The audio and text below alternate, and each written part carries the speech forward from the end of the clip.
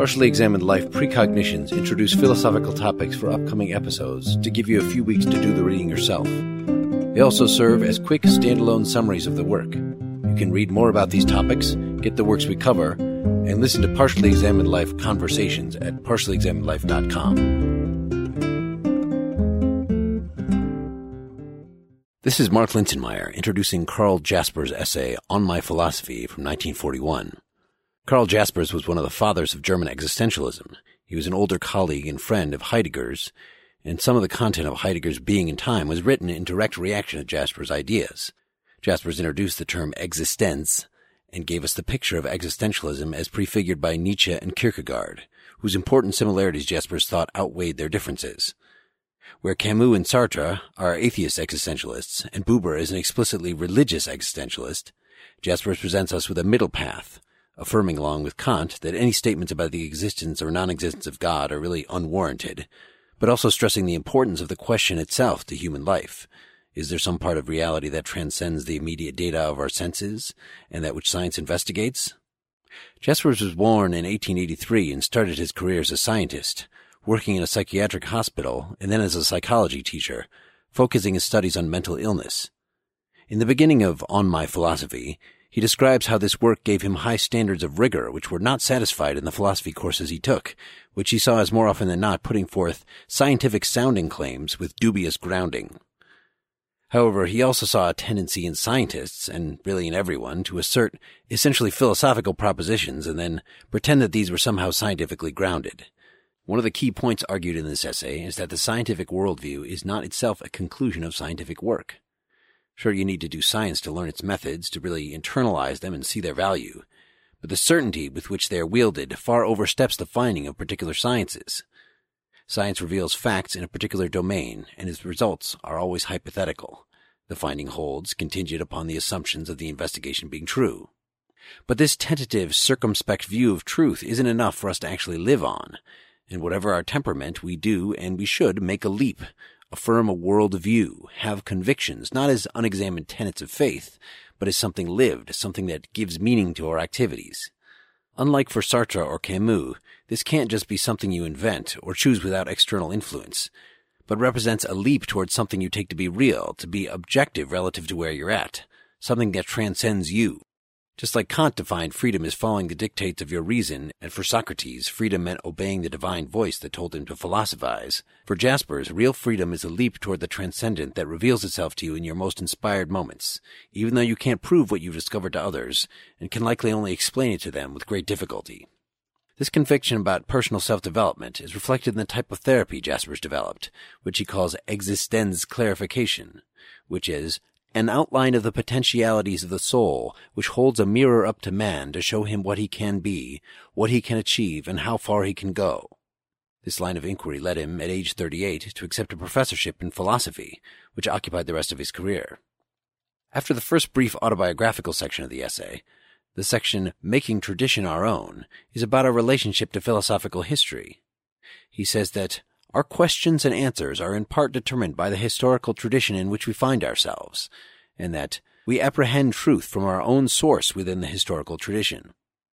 So we study philosophy to connect to old thoughts, to perennial truths, but we have to be careful, active, historically aware readers to translate these ancient insights into things that our minds, with our current ways of thinking, can really internalize.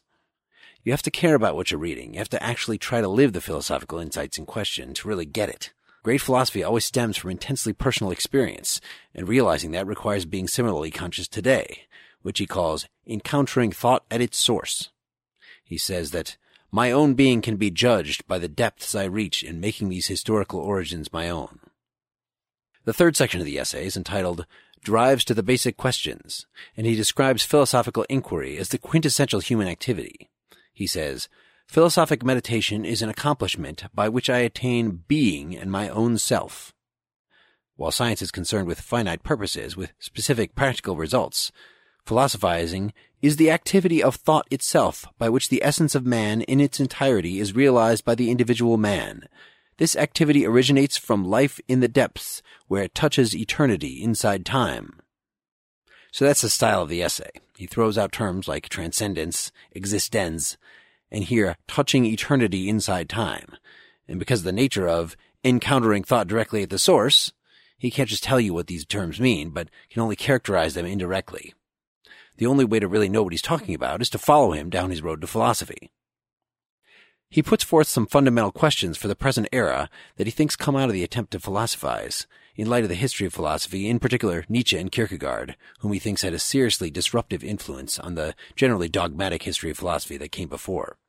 These questions are first, what is science? He ultimately thinks that the sciences should be employed as tools of philosophy. A philosopher ignorant of science is going to believe a lot of foolish things, but the activity of philosophy itself is wholly different than what science does or can do. His second question is, how is communication possible? Given that he thinks philosophical insights about the transcendent can't really be put in words, what keeps them from just slipping through your hands and not having any effect on your life at all? The answer is honest, close communication with another person. Though you shouldn't expect to be able to simply codify and publish your philosophy without being widely misunderstood, you can, he thinks, engage in extended conversation and so share your enlightenment with another person, and he thinks this is an essential ingredient in self-actualization. The third question is, what is truth? Which amounts to asking what it is that philosophy can be looking for that supposedly goes beyond the mere correctness of good science. He stresses that we need to retain very high critical standards, a keen intellectual conscience, so this is not a matter of jumping away from objectivity and towards feeling or the irrational. But one of the things that our faculty of reason discovers in trying to think at the limits of the thinkable is that there are limits to what we can clearly understand, what we can know in any strict sense. He calls this horizon that frames any particular inquiry the encompassing, and takes it as his primary goal in philosophy to outline the ways in which we interact with it. He calls these the modes of the encompassing. These modes include both transcendent aspects of the world and of myself, the elements that escape any specific investigation. The prime example of a transcendent quality of myself is my free will. Science can't prove you're free, and in fact tends to offer considerations against this freedom. But really, you have to live as if you really, in truth, are free. So the truth of our own freedom is one of the kinds of truth that we need, that our integrity demands that we embrace, but which inquiry can't conclusively demonstrate. He similarly views the question, does the transcendent exist? Which he sometimes phrases as, does God exist?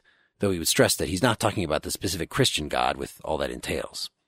The encompassing, taken as how the world transcends our experiences, is something he thinks we have to believe in to live meaningfully. But if you ask, well, what proposition do you have to assent to here? He'd say you're misunderstanding, that God or transcendence or the encompassing is not the kind of thing amenable to descriptive propositions, which you could then write down and preach and demand that other people believe. It's about you having an experience, an insight, that you can certainly try to describe to us, or try to lead us to have similar insights and experiences by presenting yourself as an example to follow, but you can't make it into a dogma. His last two questions are, what is man, and what is transcendence, which I've already covered in trying to discuss truth here. He says, becoming aware of man's being means becoming aware of being as a whole. Just as for Heidegger, Jaspers thinks that we often encounter and study and think about individual beings, but never being with a capital B. He also says, this being itself, which we feel as indicated at the limits, and which therefore is the last thing we reach through questioning from our situation, is in itself the first. It is not made by us, it is not interpretation, and it is not an object. Rather, it itself brings forth our questioning and permits no rest. In other words, being, the encompassing, is transcendent. Where Heidegger called man Dasein, which is the one being whose own being is an issue for it, Jaspers uses the term existence, which he describes as the encompassing in the sense of a fundamental origin, the condition of selfhood without which all the vastness of being becomes a desert. Existence is our existential need to assert ourselves as something in particular, and in so doing to live according to a philosophical worldview that is, again, informed by science and logic and what your understanding tells you, but necessarily goes beyond the justifications that those things provide. In the final section on the transcendent, he clarifies what he takes to be the relationship between philosophy and religion. He says, to remain truthful, religion needs the conscience of philosophy. To retain a significant content, philosophy needs the substance of religion. Religion is all about trying to experience and communicate transcendence. When religion thinks it's codified transcendence and starts a sect around it, a mistake has been made. And he thinks that the worst part of this is claiming exclusivity, that your revelation is the only way to God. At the same time, he says that religion is the reality to which philosophy owes its existence. If religion were not the life of mankind, there would be no philosophy either. He sees twin evils that philosophy is needed to help us avoid. On the one hand, dogmatic religious fanaticism. On the other, what we now call scientism, which is the wholesale rejection of transcendence and the pretense that science can reveal all the truth there is and all the truth that we need. Sometimes he calls this middle path between those errors philosophical faith. This is what Socrates, for one, was willing to die for.